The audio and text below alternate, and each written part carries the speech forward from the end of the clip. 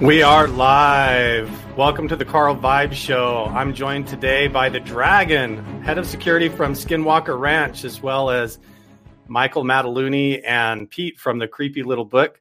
We're going to go ahead and bring everybody on board right off the bat and get everybody introduced. So welcome to the show, and welcome everybody here that's joined us over in the chat as well. This is going to be really awesome. We've got a lot of great people here, and we are interested and fascinated today in the mystery of Skinwalker Ranch and everything going on there. Not so much the show on the History Channel, which is a hit TV show going on over there, but also covering the mysteries of the phenomenon, everything from the paranormal in the sky, UFOs, UAPs, but also portals on the ground, different things opening up, creatures crawling through, and all sorts of events. So welcome to the show, Dragon. Bryant, glad to have you here, head of security. Are you at Skinwalker Ranch right now, my friend? I am not today. No, I got out of the dirt for the weekend. So nice. It's nice to be clean.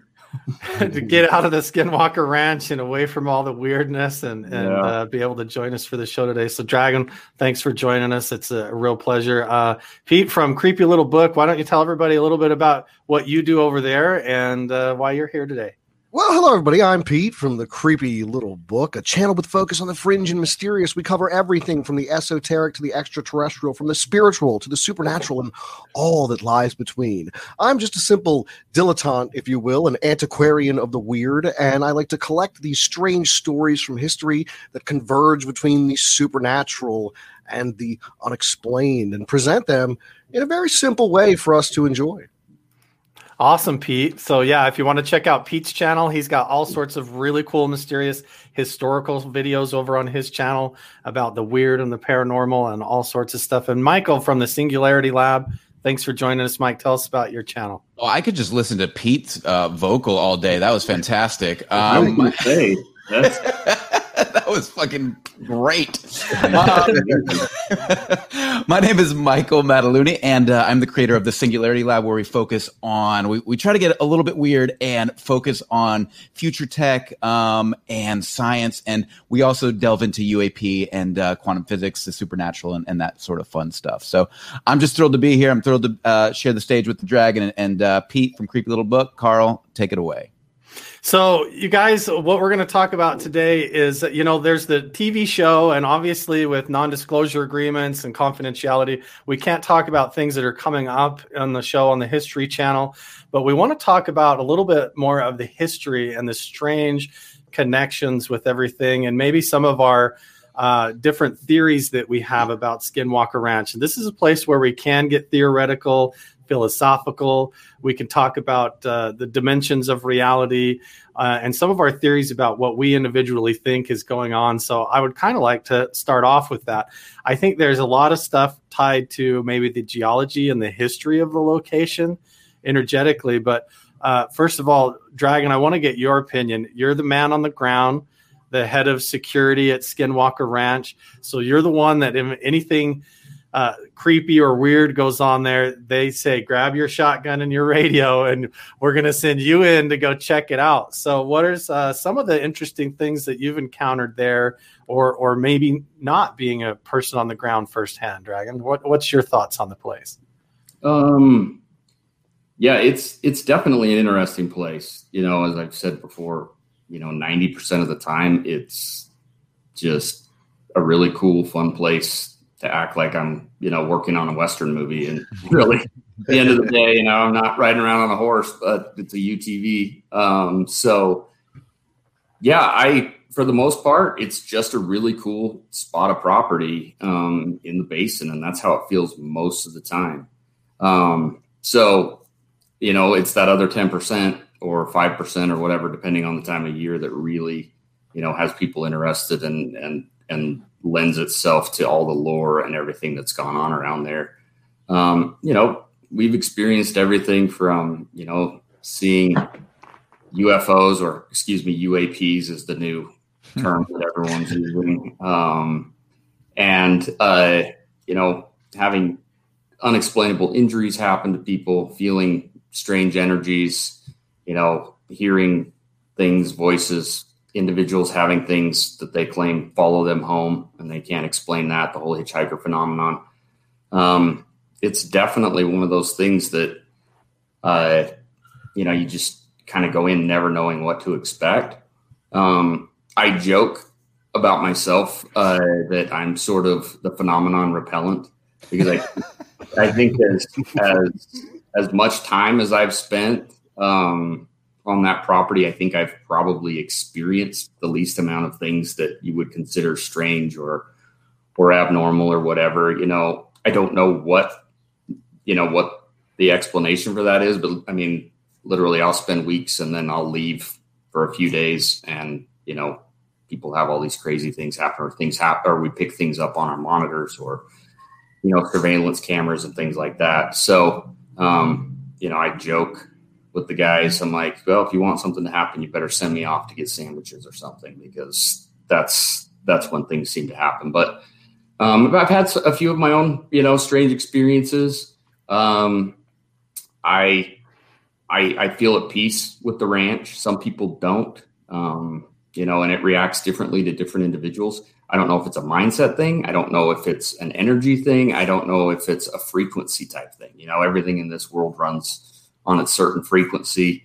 Had an individual that's what they do is, they basically feel energy and frequency. And they said, I just feel like, you are almost on the same frequency level as the ranch. So maybe that's the reason. Because I've asked, I'm like, what is it about me that's making everybody else have these crazy experiences? Not that I'm inviting hitchhikers or anything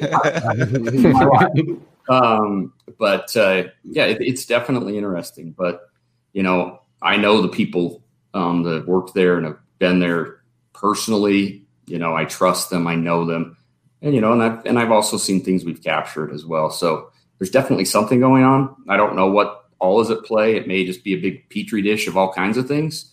But it's definitely, one of those places where going into it, I told Brandon he was nuts for buying, this piece of dirt in the middle of the basin. And, here I am smack dab in the middle of it. So were you a skeptic going in, Dragon? Mm-hmm.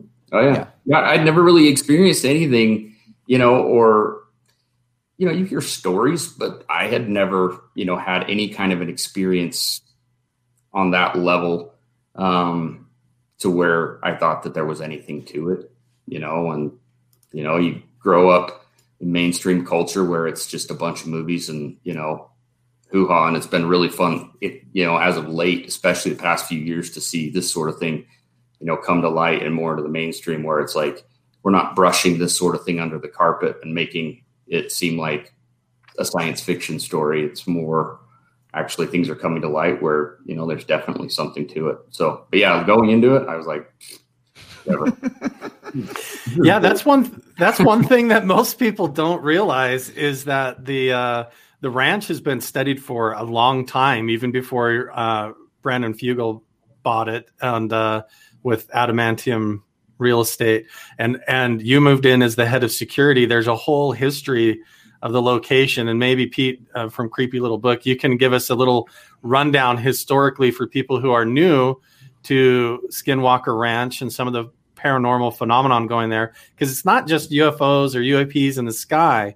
You've got a whole bunch of different stuff, like Dragon mentioned, the hitchhikers and different paranormal stuff down on the ground. So people, if you could give us a bit of a rundown, a history of Skinwalker Ranch, that would be awesome right now to bring everybody up to speed. So the history kind of breaks down into three different eras. You have this era between the Ute and the Navajo, and they were at war with one another. And it was believed that a curse that originates from these battles may be the cause for some of the paranormal activity in the basin.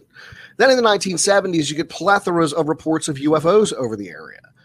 But it wasn't until George Knapp in 1996 published a series of articles about the Sherman Ranch. At that time, it was owned by the Sherman family, who had purchased it in 1994, that really detailed this area of incredible high strangeness. I mean, everything from the aforementioned UFO phenomenon and even the kind of hitchhiker thing is mundane compared to some of the bizarre reports that came out of the 1990s there.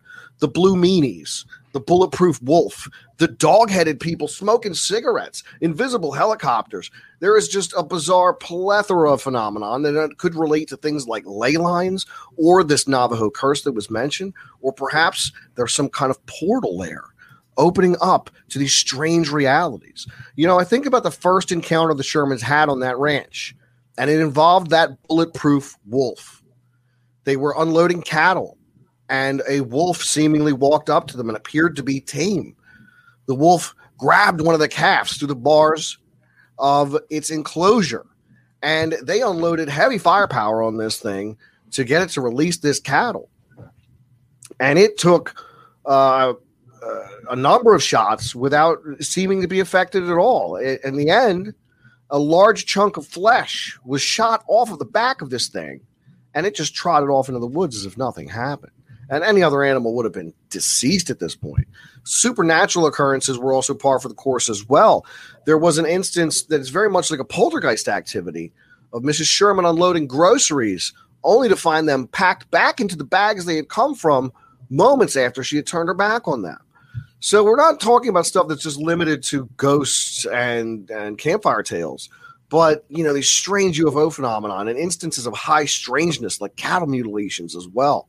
It is a sordid history at the ranch. It's changed hands a few times over the years, of course, most notably from the Shermans to Robert Bigelow, and then for a while, the mysterious Adamantium Holdings, who now, we're aware of, but for a couple of years there, it was just a mystery who had taken over the ranch, at least in most circles. There were some funny theories, definitely. I looked into a lot of them. It was actually quite entertaining to see what people theorized who the owners of the ranch were. Was it anything X-Men related or Marvel Comics? Oh, you had everything from Elon Musk to I'm trying to think who the other one that cracked me up was. Who's the big motivational speaker guy? Oh, Tony Robbins? Yeah, it's Tony Robbins. That one, yeah, I used to send Brandon screenshots of Tony Robbins at a baseball game. I'm like, what are you doing? You're the owner of Skinwalker Ranch. So, no, you're right. Yeah, it's definitely the thing, the 20 years that Robert Bigelow owned it is the big mystery, really, because they really, other than George Knapp's book, meant money of the, things that you just recited from that book is, it's unknown.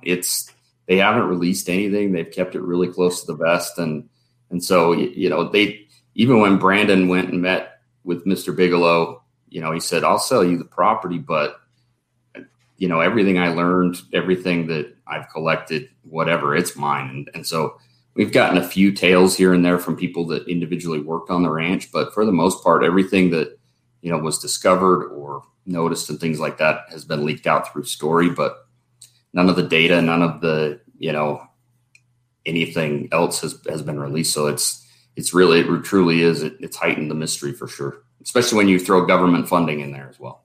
Right. That was going to be something I wanted to bring up there, the government funding aspect of it, because Bigelow was deeply involved with the U.S. government, doing this research into the UAP phenomenon. So one could only assume they had their hand in Skinwalker Ranch as well. Yeah, you have to wonder also, when you get the government involved and the mystery involved, and then he doesn't want to talk about it, and there's so much emphasis on not digging underground.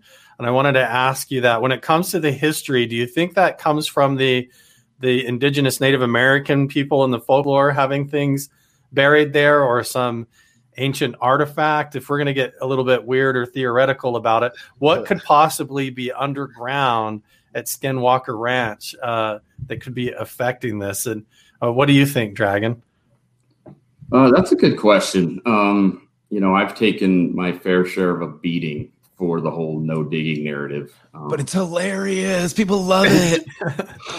And that was the mandate given to me, and the only thing we could go off of was, well, some of the stories we'd heard. We had George Knapp out, and he talked about how, speaking with the previous security guys and scientists there, that it seemed like when they dug, then it basically would trigger certain things to happen. And then we had Thomas Winterton, we don't know exactly what the injury that happened to him was, but it was, it was close to taking his life. And the only thing we could tie it to is that he'd been doing some major excavation work, trying to build a road for us to be able to get around the property a little bit easier.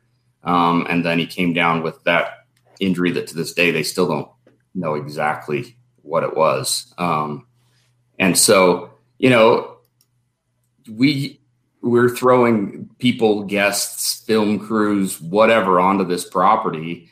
And of course, Travis, being as cavalier as he is, he's like, first thing I want to do is start digging a hole. And so I said, wait a minute, we're not going to do that. And, the rest goes on. So honestly, I don't know. We've done all kinds of soil tests and things like that to see if there's the theory that there's possibly fallout from nuclear testing way back when it's kind of a downwind type area. And really there's nothing there that really speaks to that. We've had geologists out there to look to see if there's anything, extraordinary about the ground itself that would lend to anything that, would come along that way. So I don't know exactly, there's all kinds of stories about underground bases and underground civilizations and everything like that out there. I don't have any evidence of that, so I'm not going to speak to it and say that that's what I theorize. And I don't know that it's all tied to, the ground itself, if it's a respect thing, if it's an intrusion thing. That's kind of what we're all trying to wrap our heads around. Yeah, it's really fascinating. I think the area is so intriguing to me because you get so many people that get fascinated with the UAP and UFO phenomenon, and they try to take that angle. And it's easy to assume these things are coming from outer space or from a foreign government. But then you get this blending in at Skinwalker Ranch, where you also have the paranormal activity and different creatures, mythological type creatures, apparently showing up. Like Pete mentioned, even werewolf type entities, and people seeing them apparently smoking, or whether are they smoking cigars, Pete, or are they were smoking cigarettes and wearing trench coats.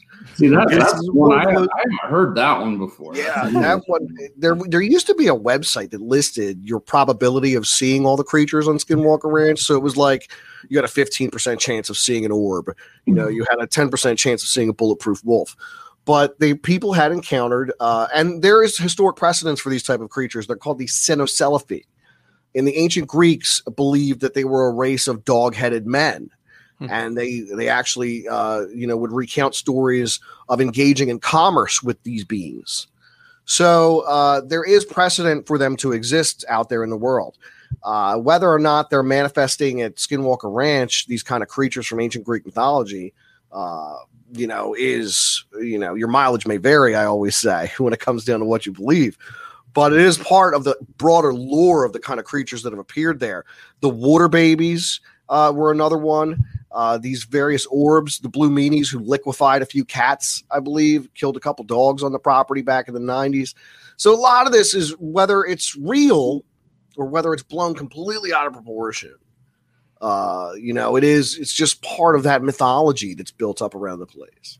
Yeah, and you go clear back into the Native American curses on the land, over the Ute Indians and the warring and the slave trading that went on back in the day. And there's this whole dark history. And then there's also, is it Bottle Creek Reservoir? Bottle Hollow. What can you tell us about Bottle Hollow? Because I hear that coming up all the time in relation to Skinwalker Ranch. It's further up north from the. Actually, it's right. So it is. I don't know. It's not very far from the Ranch Valley. Literally, the big mesa on top that everyone calls Skinwalker Ridge. If you follow that directly north from the ranch, there's Bottle Hollow Reservoir. It's owned and run by the Ute tribe. So you have to have special permits to utilize it, things like that. Okay. I've definitely heard stories associated with, things in around there.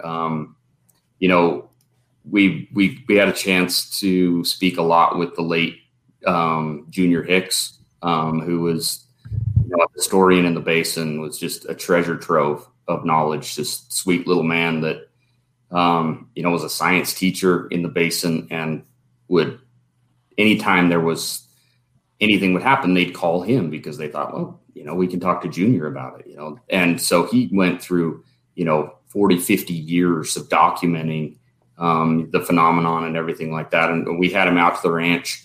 He and his sweet little wife, Uncle Jim Morse, would go pick him up, bring him out there. He'd sit and tell us stories, and then he'd go take him for ice cream afterward and take him back. It was great. I wish that, the world could have known a little bit more about that guy, but he told stories about Bottle Hollow of people claiming that they'd seen craft fly over the reservoir with, whether it be military jets or whatever following it, and then it dives into the water and disappears as if there's some sort of an opening or underground or underwater, base type of a thing and stuff like that. But I've also heard, some not so great stories about, people that for no reason seem normal go to that area and feel overwhelmed and have committed suicide there as well. So, there's definitely creepy things that happen. I think there is a lot to the Native American presence in that area. I think that, the stories we've heard and the curses and everything, a lot of it ties to that. And we've had a chance to speak with quite a few of the Native Americans, both from the Navajo and the Ute tribe, that have been willing to talk to us and come on the property. And, they are 100%, believers in the fact that there's, ancient presences there. One of them termed like he felt like he's like, I don't know what's going on, but I just feel like the hills are full of people watching us, old spirits, things like that. So at the end of the day, it's like you said, you can't categorize it into one particular thing.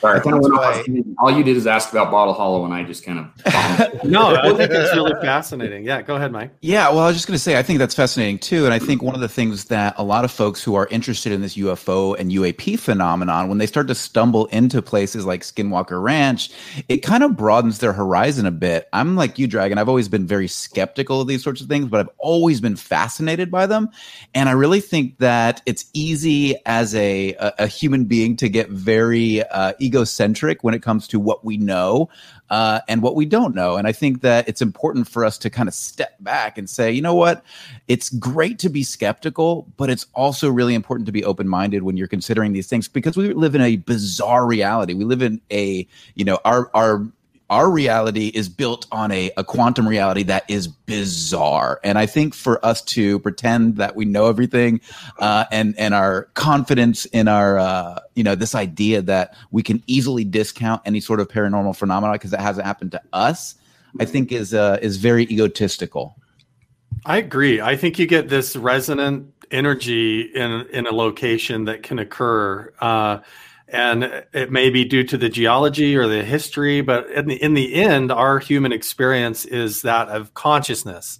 And your consciousness being in an environment is also putting out an energy, an electromagnetic field of energy, and also a whole spectrum of things that we may not be aware of. And when you go through these traumatic events, especially large-scale trauma, and like a Bottle Hollow Reservoir and up in that area, it's like becomes this kind of a vortex of negative energy unless you go in there with your own perceptions being like, this is a good place and I enjoy it here. And that seems to interface with your experience. Like Dragon, you said that you go around the Uintah Basin in that area and it's just home to you and you feel comfortable there, but other people feel this malevolent type of presence or experience there and almost kind of are open to the weird paranormal things that occur and perceive suddenly almost like a negative experience looping from the past, from these historical events, or maybe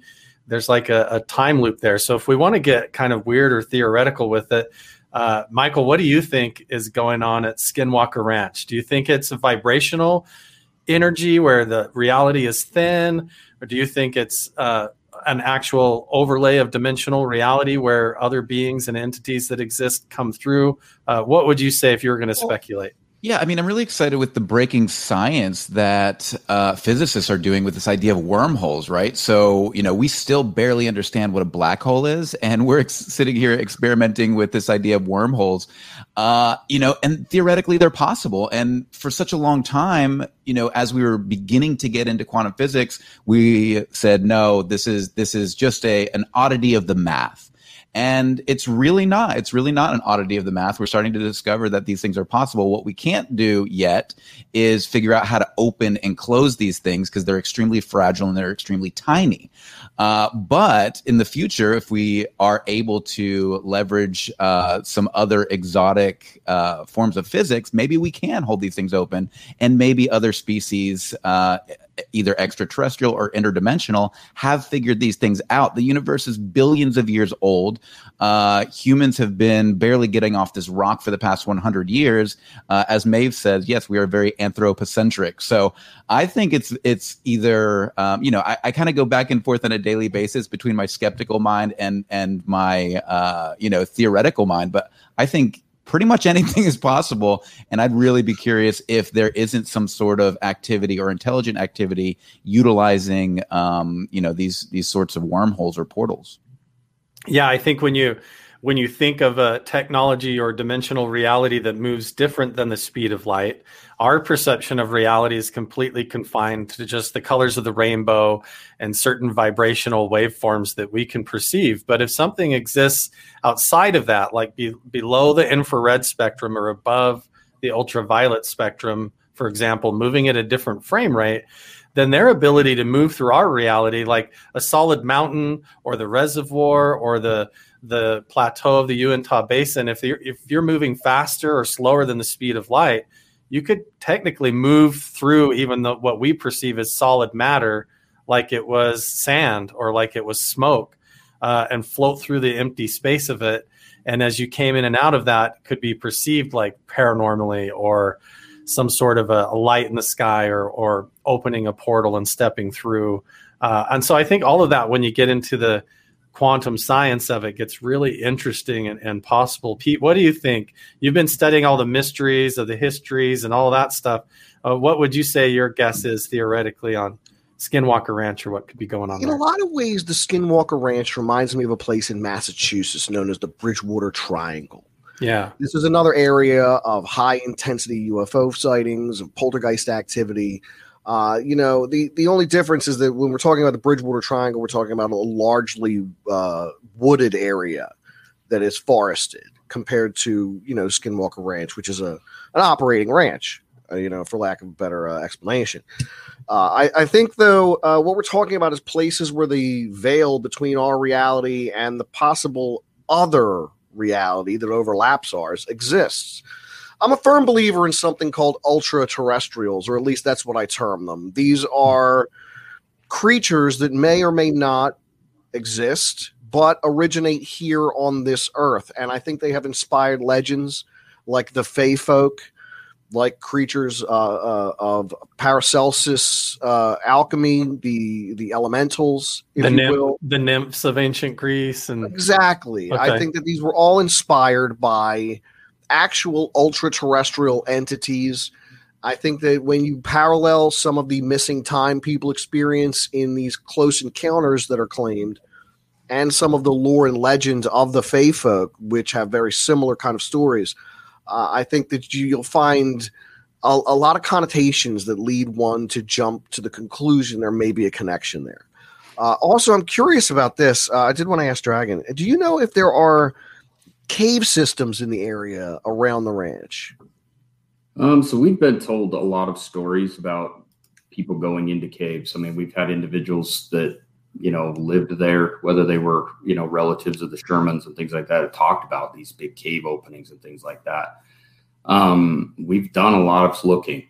We've done a lot of, searching around there. I mean, there's cave systems throughout the basin. It's just kind of, the nature of that area. But, in and around the ranch, we've looked a lot for them. And the crazy thing is the geology of that place changes so regularly. If you go back, you can take the old geological surveys before we had Google Earth and Google Maps and things like that.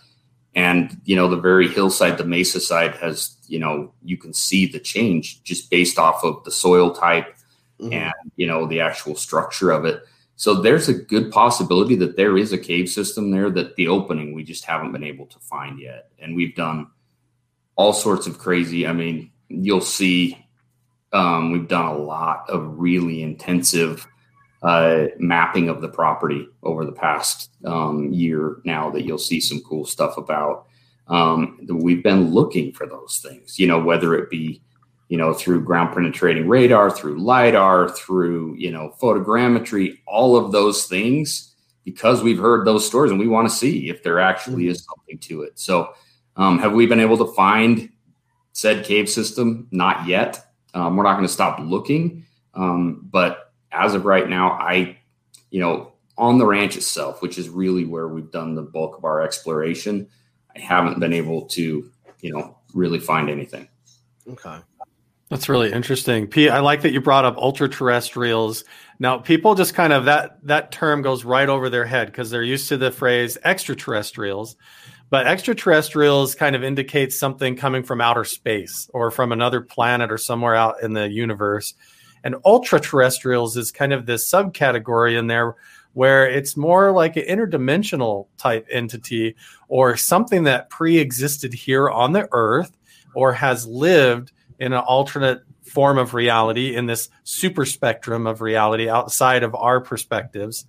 And there are these beings or entities that when they manifest or appear to us could take on all sorts of mimicry or types of shapes, like shapeshifters, like maybe dogmen smoking in leather jackets or whatever, or Bigfoot, or even, you know, gray aliens or paranormal poltergeist type entities, a whole host of different variety. They're more of like they tap into your sort of subconscious wiring and interface with that and then play on your own reality, almost like they're in a nightmare or a dream, and they appear based on your own subsystem. And John Keel did a lot of work and talked about ultra terrestrials as well. And I really agree with that in a lot of ways. I think that there's other living beings not like right alongside of us is kind of an interesting thought to go down that road.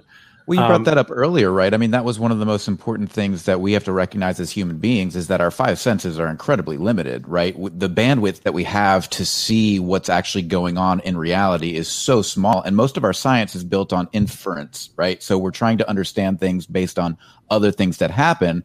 So we really can't see the things, even when you talk about quantum mechanics, you really can't see. I mean, these are things that we understand based on predictive math, and then we test these things, but it's still happening in a black box, and we infer information based on that. We're blind. Human beings are blind when it comes to the spectrum of realities that are existing in and around us at all times.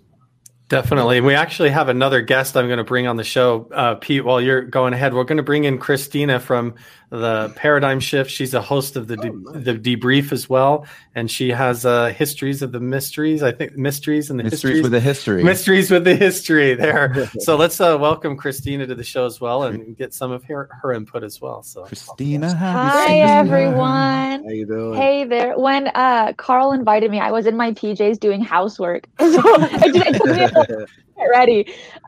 Dragon, I wanted to ask you really quick. Is that shirt you're wearing Wyatt Earp or Doc Holliday? It's Doc Holliday from Tombstone, yeah. Nice. We were talking about one of my favorite movies, so yeah.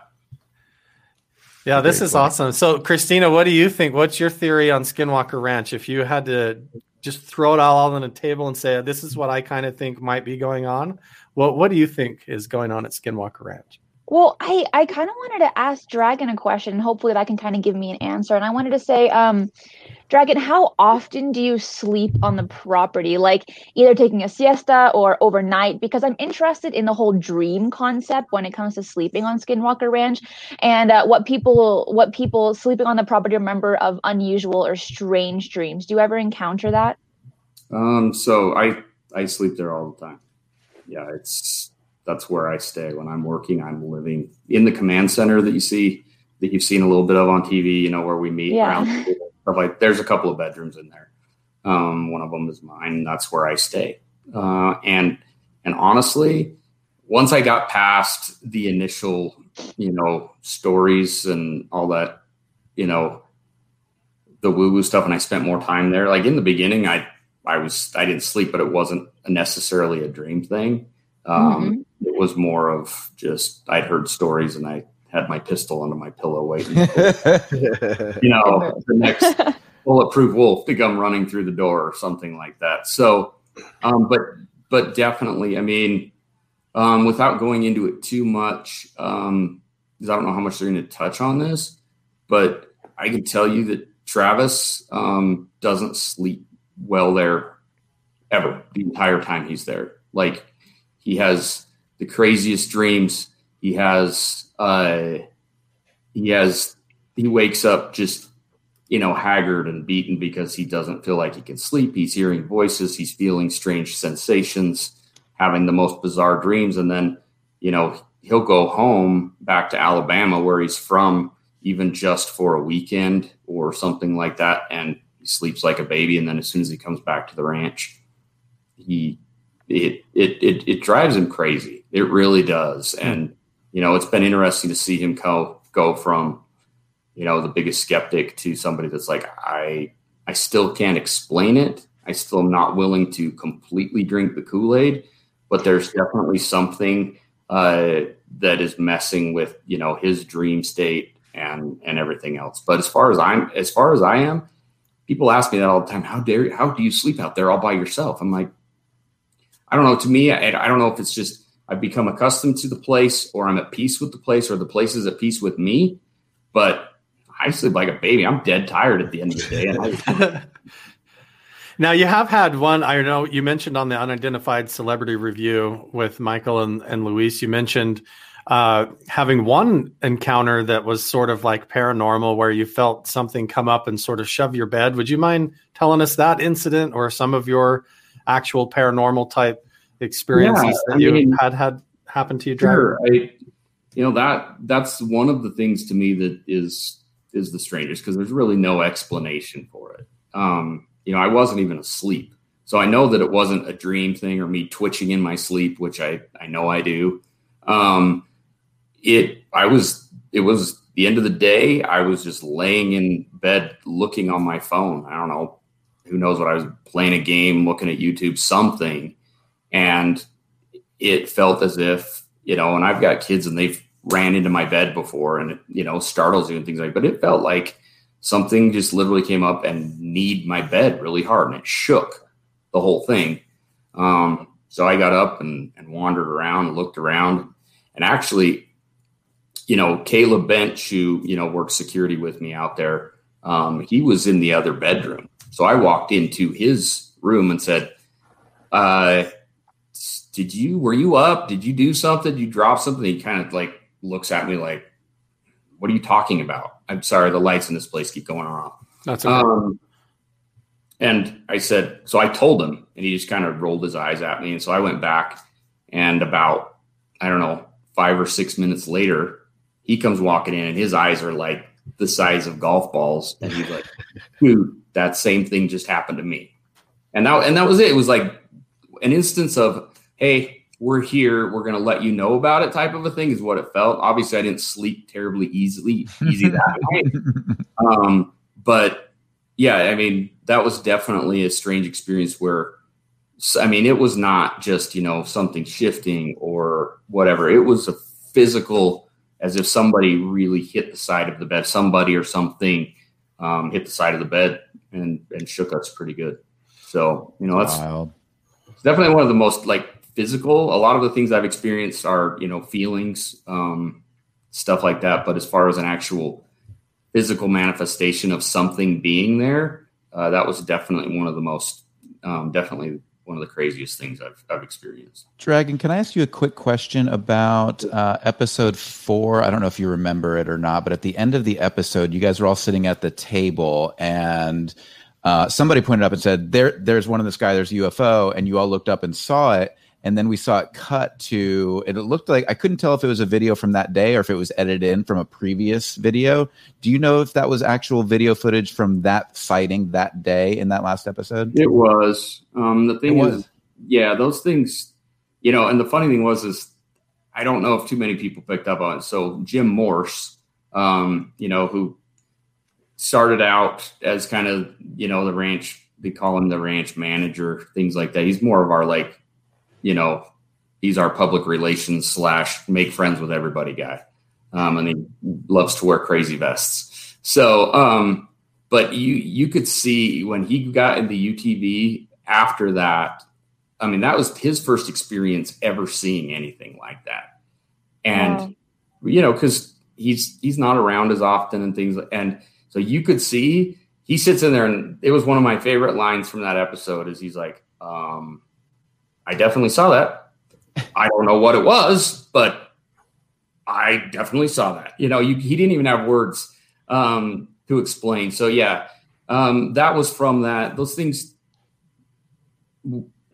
I don't know. We've got to work with those guys to have a camera trained on that area. That's what I was saying. Like, why don't they have just a camera pointing that direction at all times? All the time. And we're working on getting almost like a fisheye camera that points to the sky all the way around the place. We've been working hard on getting that sort of technology because, these things, they show up, they're there briefly. You notice when by the time those camera guys get these big, huge cameras around, they maybe catch a glimpse of it and then it's gone. So, that was from when Ariel was there, when Rabbi Ariel Zadakis was out there. That was actual footage from that time. Thank you. That's awesome to hear. That's so fascinating. Let's go ahead and bring in Luis. Just joined up. He's backstage right now. So we're going So now Dragon's done.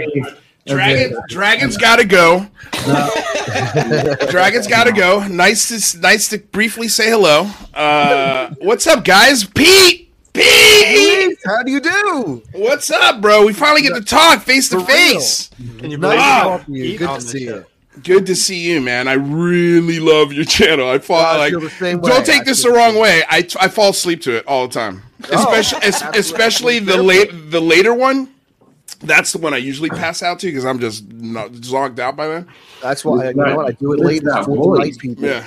The best part is the intermission, all that music. It's like so good. I will tell you, Pete, your Patreon commercial has inspired the entire tone of my channel. Wait till you see what we've got cooked up, dude. It's all when I saw that, I was like, that's brilliant. That's absolutely brilliant. He's such an inspiration to all of us. He is cool. Thank you very much. Cool, dude. I can't wait to get to know you. Weirdo, folks. That's all. No, and that's the best part. You're a professional weirdo. Listen, Dragon, don't get upset. I also love you. Very, very much. I am not upset at all. I know. My love is deep for you, though, because last time I expressed my love for someone following me, you got very jelly. Oh, and I was actually, no, I know. It's just fun. I like people that you can, banter with and just, and you take it well. It was just funny. Well, you found your home here then, because that's us. Yeah, that's totally us. That is absolutely 100% us. Listen, I didn't mean to throw off the rails of the conversation. What are we talking about? What's going on? So we've been talking about the theoretical side of Skinwalker Ranch. Instead of just sticking to the television show, we're digging into the history and some of the mysteries of it, and then being open about our theories of what we think is going on at the place. I also wanted to dig into a little bit, on the show they did, you guys discovered some petroglyphs. I'm getting a little bit of an echo now, Luis. Maybe you've got your volume or something going on. Yeah. But the petroglyphs, I feel like, got looked at by a specialist. There was the Hebrew ritual that was done, Jewish mystic ritual that was done. I thought that was actually really important to me as somebody that studies the ancient mysticism and some of that.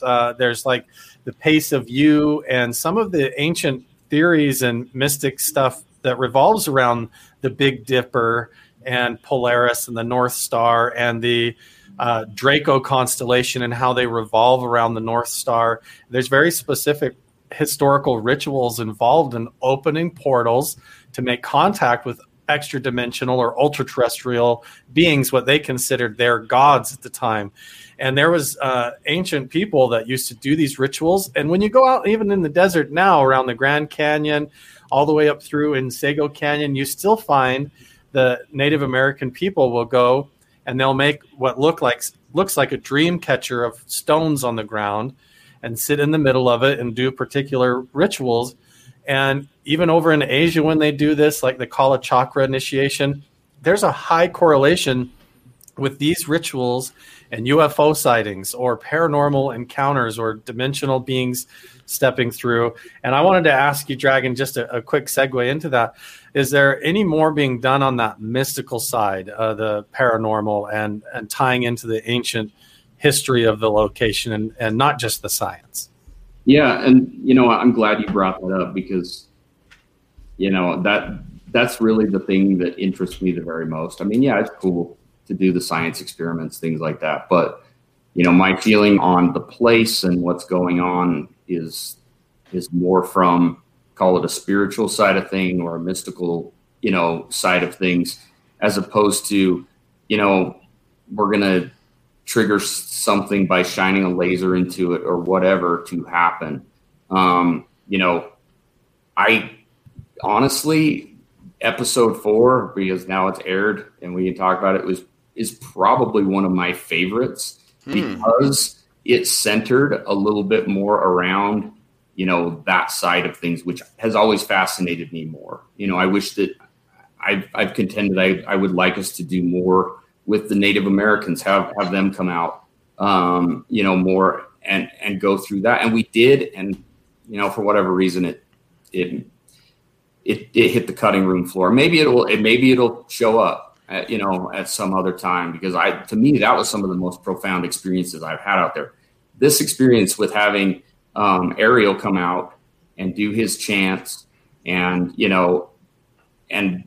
basically take it from that side. I mean, according to, their traditions and things, with their tonal technology, they have the ability to open and close portals, if you will. And so that was the whole point of that. And, just because we didn't see, something open up or anything come out, I don't know. I honestly can't explain it. It was hot that night.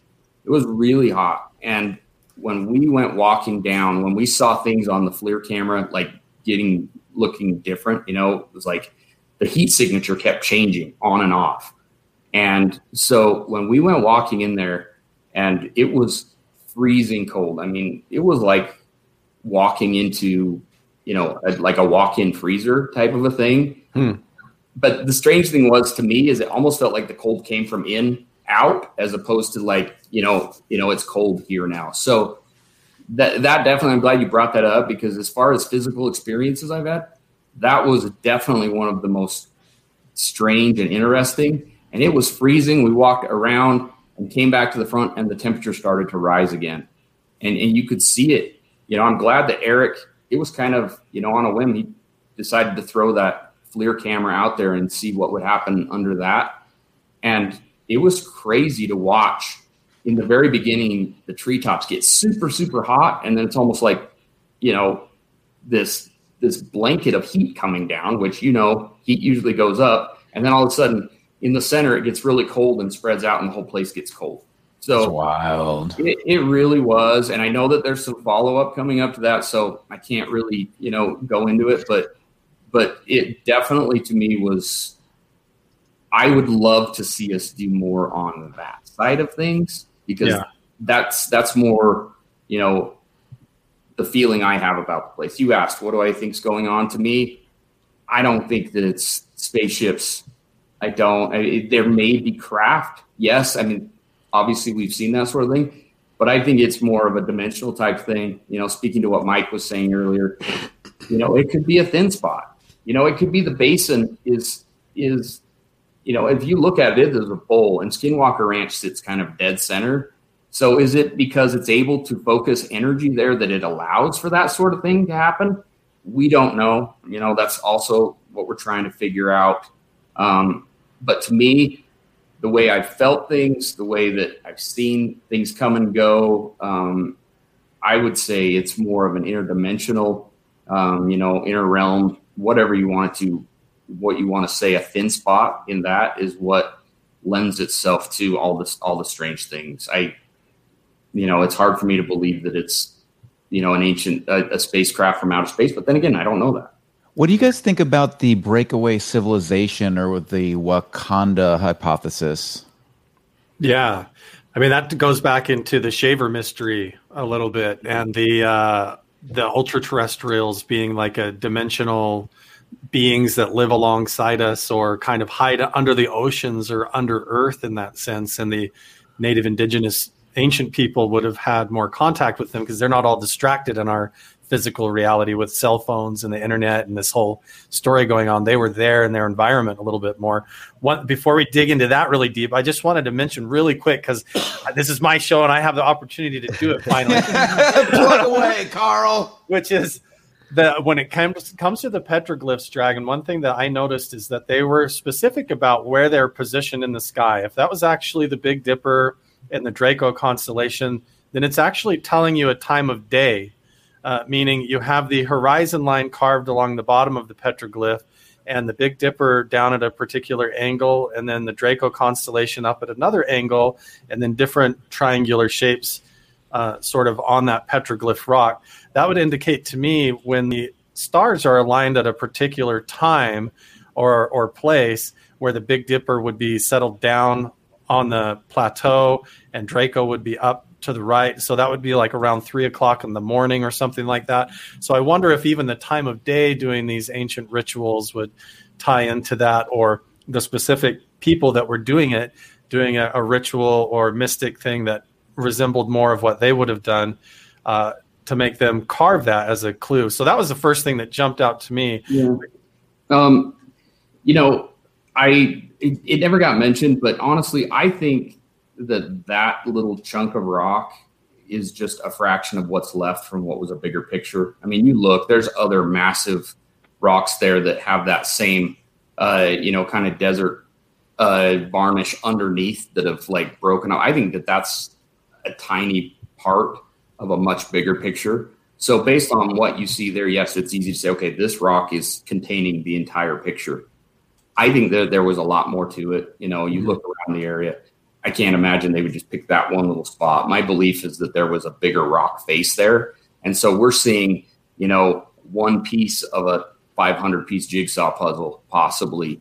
But we're talking massive slabs of rock. We've turned over some others to see. But you can see it looks like it's fractured off. But it's definitely something to look at. No theory that, is thrown out there are we going to just dismiss.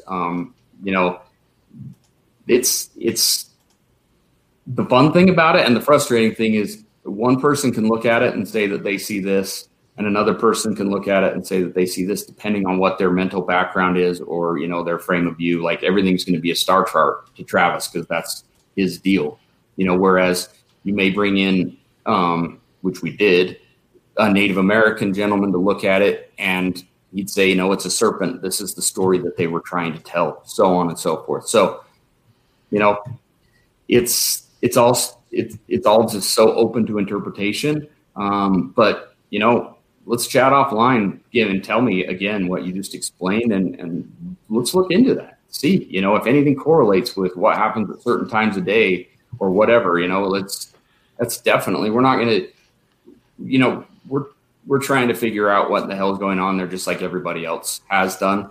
So, we'll take any sort of, real good, direction and see if there's anything to it for sure. Definitely. Michael, you brought up the Wakanda theory or the breakaway civilization. Like, explain a little bit more about that, and then we'll see what everybody on the panel has to say. Yeah, I'm just curious what your all's thoughts are on that, because this idea, we've only explored 3% of the Earth's oceans. We see things like Tic Tacs potentially coming out of the oceans. We think of potential submersive UFOs. So my curiosity has always been, is there potentially another civilization that's far more technologically advanced, potentially has mastered, these sort of interdimensional sciences, and are they possibly living here now, and with it possibly within the Earth. Definitely. What's your thoughts on that, Luis? What do you think? It's pretty wild. Wake up, Luis. Yeah, no, it's pretty wild to think, man. I mean, Wakanda, like hiding right in front of us. That would be. I do like the idea of exploring the oceans more. I think then again, I mean, you have to concentrate budgets on certain things. But this idea that I'm not sure if it's just 3%. I feel like that number is low.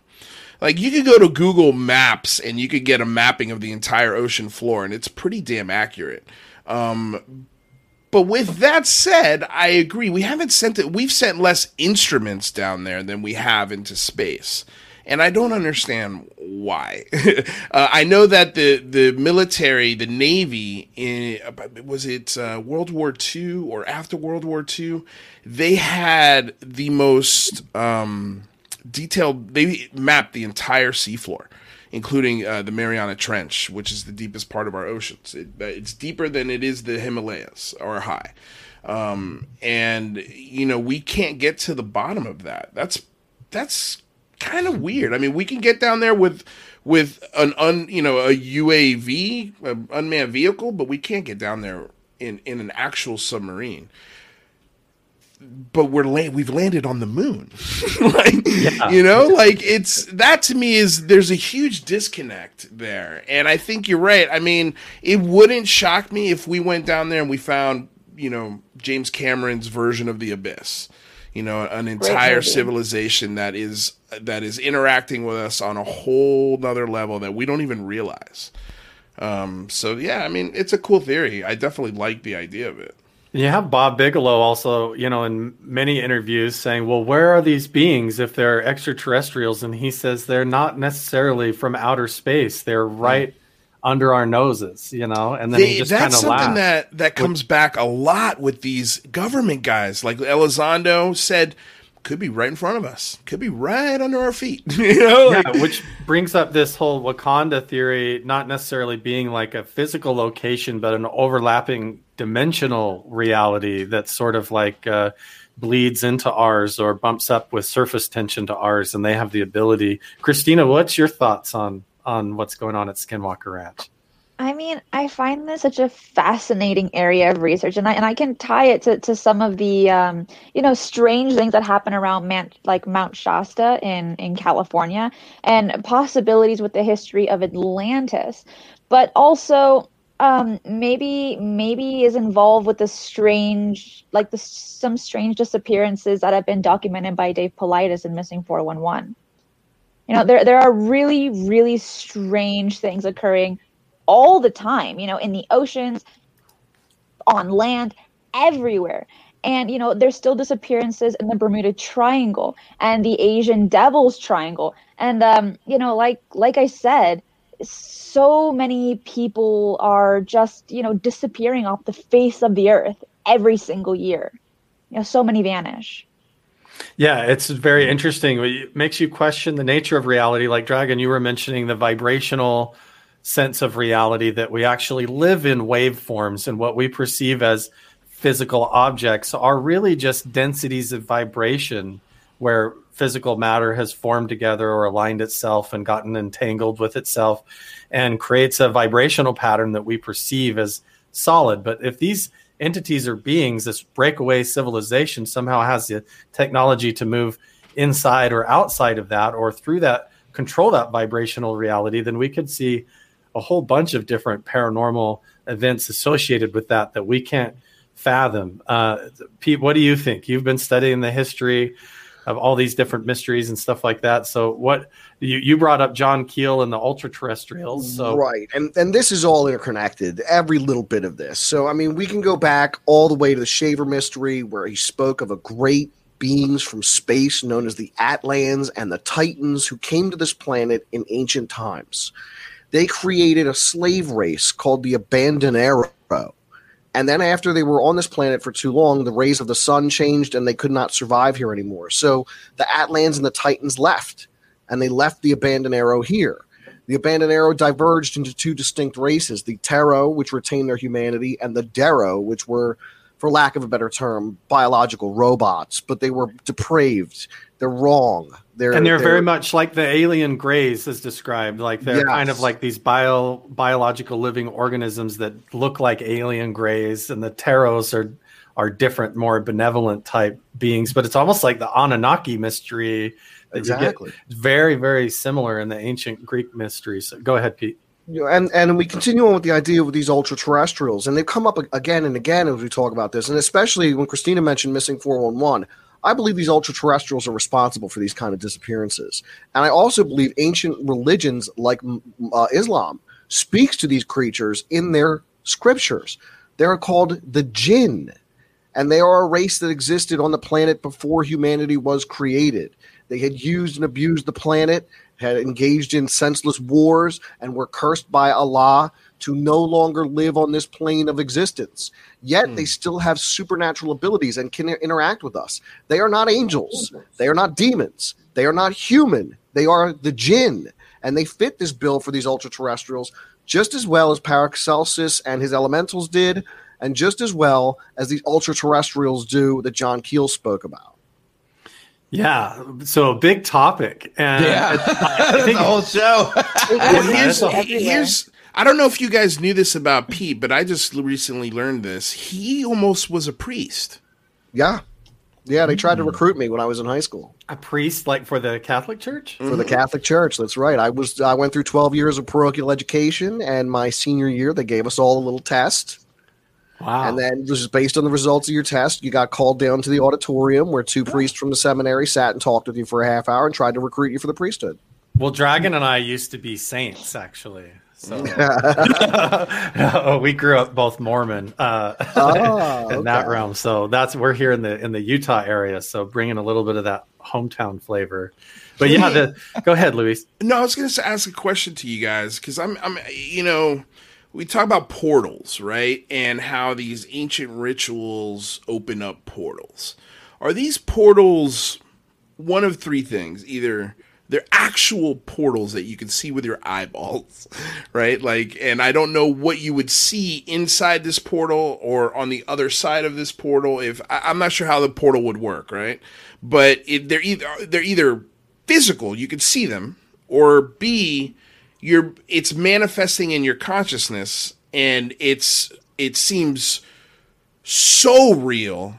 It's in, if that makes sense. It's in your brain, it's in your head, but the feelings and the visceralness of it is still very, very real. Or C, it's kind of both of those things. I mean, what do you think? What do you guys think? Is it one or the other, or is it maybe both? Because you say we have ancient rituals that they try to do today. Why don't they open up the portals that their ancestors, were opening up? Is it because they've lost some of the knowledge, or go for it, Pete? If I may interject, some actually accuse the modern UFO phenomenon on the work of occultists. They say that Jack Parsons and L. Ron Hubbard were engaged in something called the Babylon working in the Mojave Desert. And not long after this occult undertaking do we have the first sightings of flying saucers on Mount Rainier. So between that and Aleister Crowley doing some work with a being known as Lam, or Aiwass, who translated the Book of the Law to him. And if you've ever seen an illustration of this creature, this was done in 1911, I believe, this drawing, somewhere between 1901 and 1911. And to look at this illustration, it looks like a typical gray alien. It's fascinating. Yeah. And going back to the Shaver mystery and ultra-terrestrials, that was a couple of years before Kenneth Arnold and his sightings even. And he described these flying craft and ultra-terrestrial beings. And Kenneth Arnold himself, even though he was the guy that coined the phrase flying saucers and was quoted in all the newspapers as calling them flying saucers, he, when you read his actual writings, said that these were from the earth or a parallel dimension of reality inside the earth and under the ocean. It wasn't extraterrestrials from outer space. So I think we're picking at a really interesting topic here, and we're just a little bit over an hour, so we're going to wrap this up here in just a minute. But I wanted to go around the room and get any kind of final thoughts about what we hope to see done at Skinwalker Ranch. If we had had one wish that we could make, what is something that you would want done or research done or a mystical method done or scientific research done at Skinwalker Ranch? And we'll just go around the room. Dragon, why don't you go ahead and go first? If you had your wish as the head of security, what would you do as an experiment or mystical type thing that you would bring onto the ranch to try and explore it? I think we've done some of what interests me the most, but I would like to delve deeper into it more. I would like to do more with, the Native American folks from, the various tribes, both the Navajo and the Ute tribe, because, that's kind of the crux of the whole lore behind the Skinwalker and everything like that. And when we've had those people out, then it's been really cool, and what they say resonates and things like that. And, it adds to a different non-tainted perspective off of science or science fiction or whatever. I mean, they hold true to their beliefs and the things that they've been taught. And it's interesting to see the parallels between what you can say, what they may say, we may say is a portal in modern times. They talk about, a rainbow bridge that their ancestors traveled on, things of that nature. I love that stuff. So for me, I would really rather delve more into, that side of things. And I use the term the spiritual side or, that side of things, as opposed to so much, hammering it as a science project all the time. Because I think that we can get closer to more of an understanding that way than we can by, just instrumenting the hell out of the place. I think that's important to try and capture things and see if they can correlate. But to me, it's more of, the human spiritual element that I would like to see us, do a little bit more of. I agree with you, Dragon. And honestly, a lot of the scientific equipment that they bring in, if you were to break it open and look at it, you realize it's just crystals in there. There's vibrating crystals or lasers going through crystals. And in the end, it's all kind of, our scientific equipment is very mystical based anyways in the end. So I think it's very interesting. What do you think, Pete? What would you like to see done there? I'm going to echo that sentiment. You never send a scientist to do a wizard's job.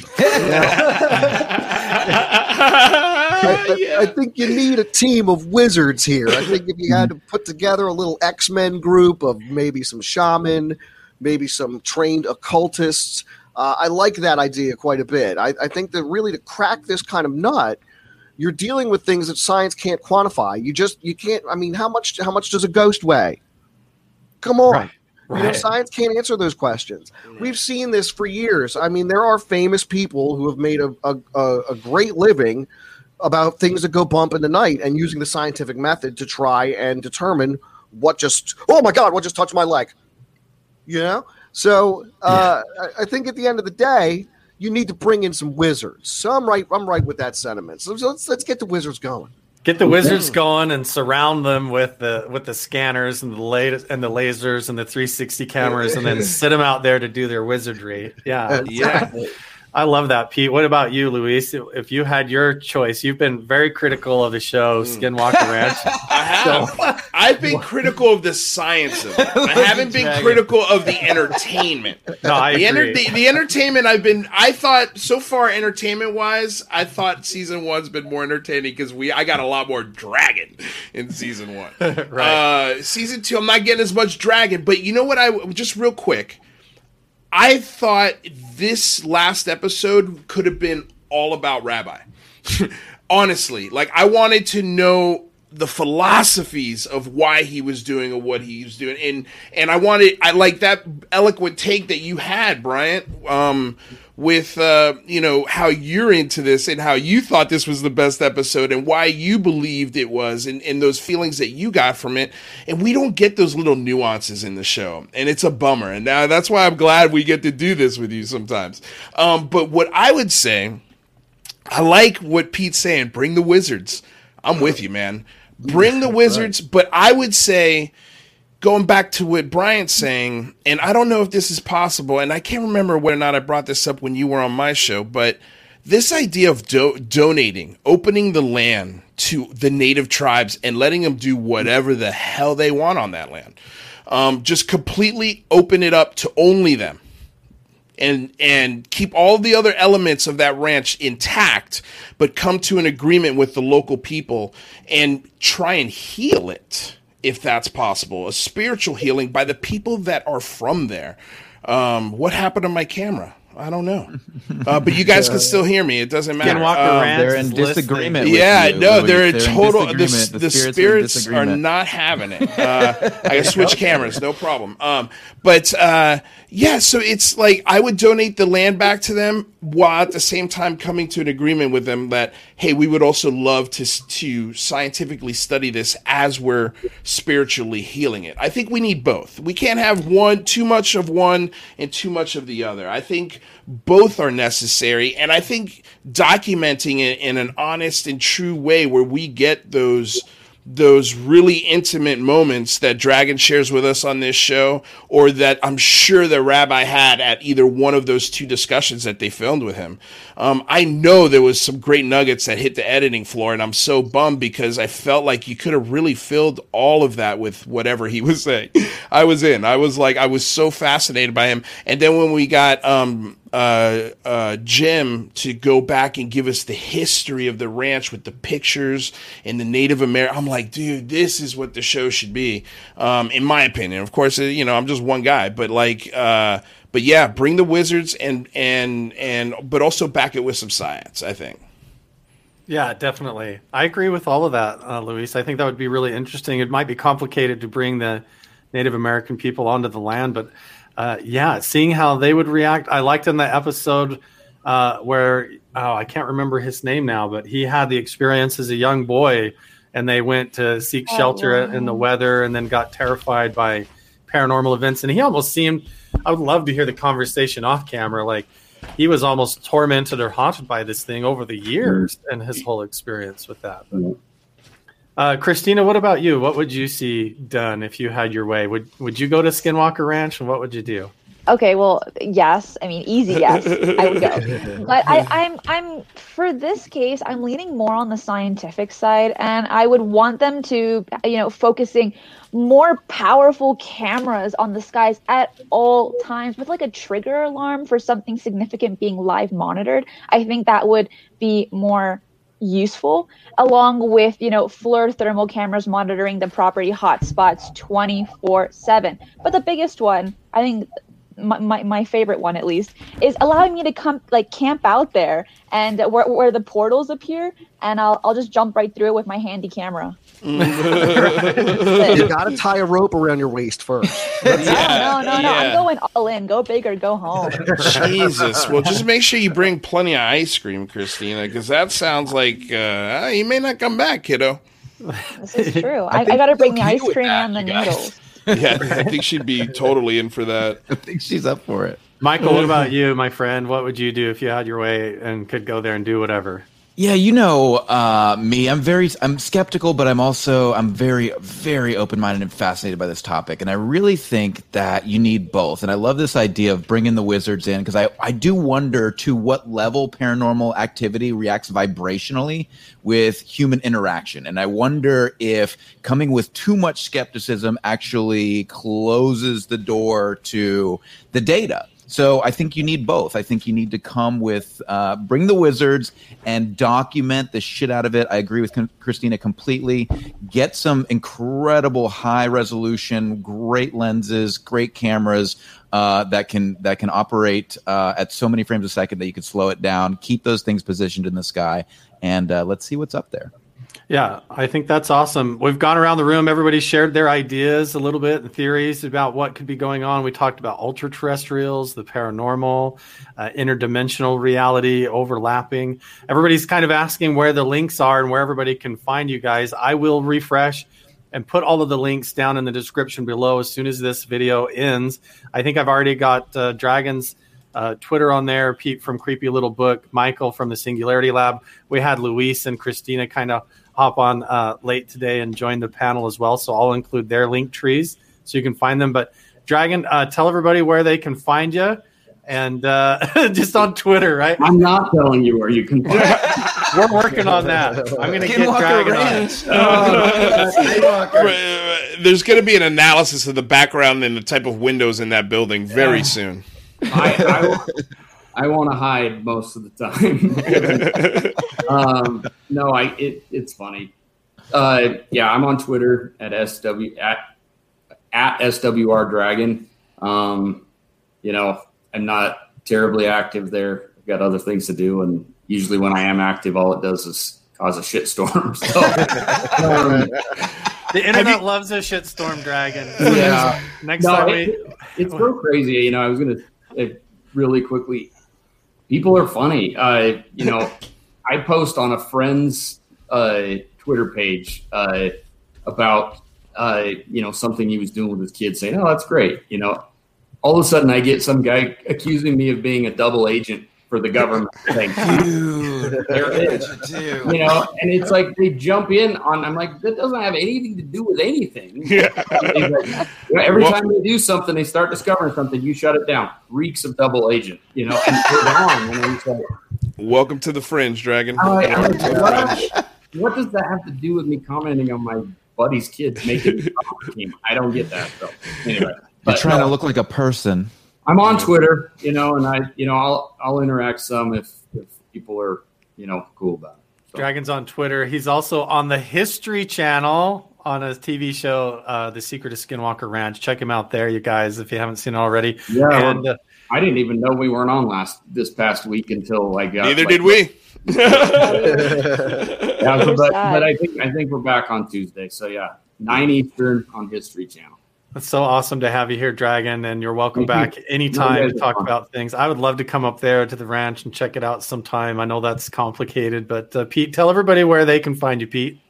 Hey, everybody. I'm Pete from The Creepy Little Book. You can find me right here on YouTube. I do a show every single night of the year, including holidays and weekends, where I delve into mysteries from the esoteric to the extraterrestrial, everything from the spiritual to the supernatural, and all that lies in between. You can find us at 1 a.m. Eastern Standard Time, Monday through Friday, as well as 11 p.m. on Saturdays and Sundays. And sometimes, just sometimes, I squeak them in at 3 a.m. Eastern Standard Time, too, because I don't sleep. I'm a strange man.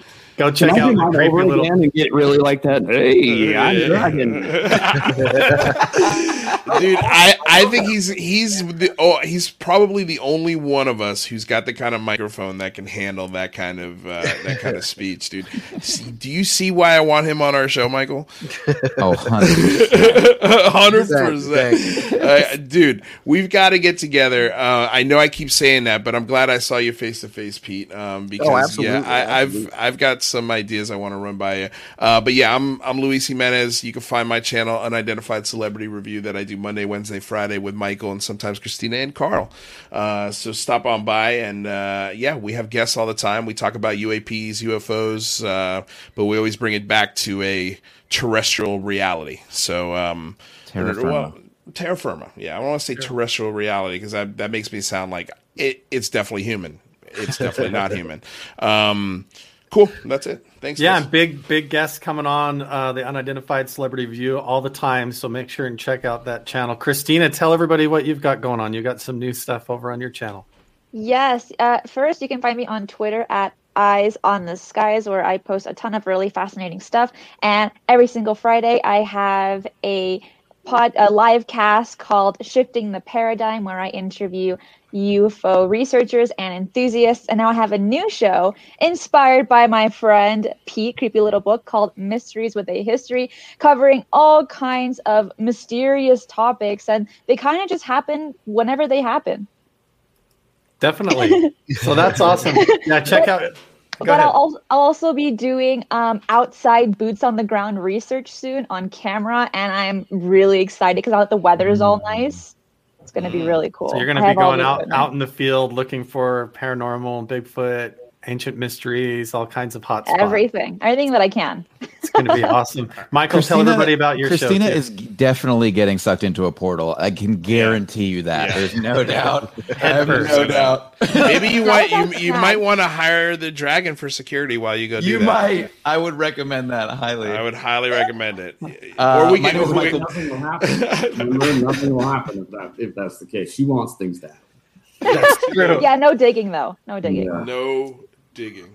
Well, she's a scientific wizard, so I think she'll come back with some great stuff. My name is Michael Mataluni. You can follow me at the Singularity Lab here on YouTube. We focus on breaking technology, breaking science, and what is in store for humanity as we approach the technological singularity. I'm also Monday, Wednesday, and Friday with Luis on the Unidentified Celebrity Review, and you can also find me on Twitter at Singularity Mike.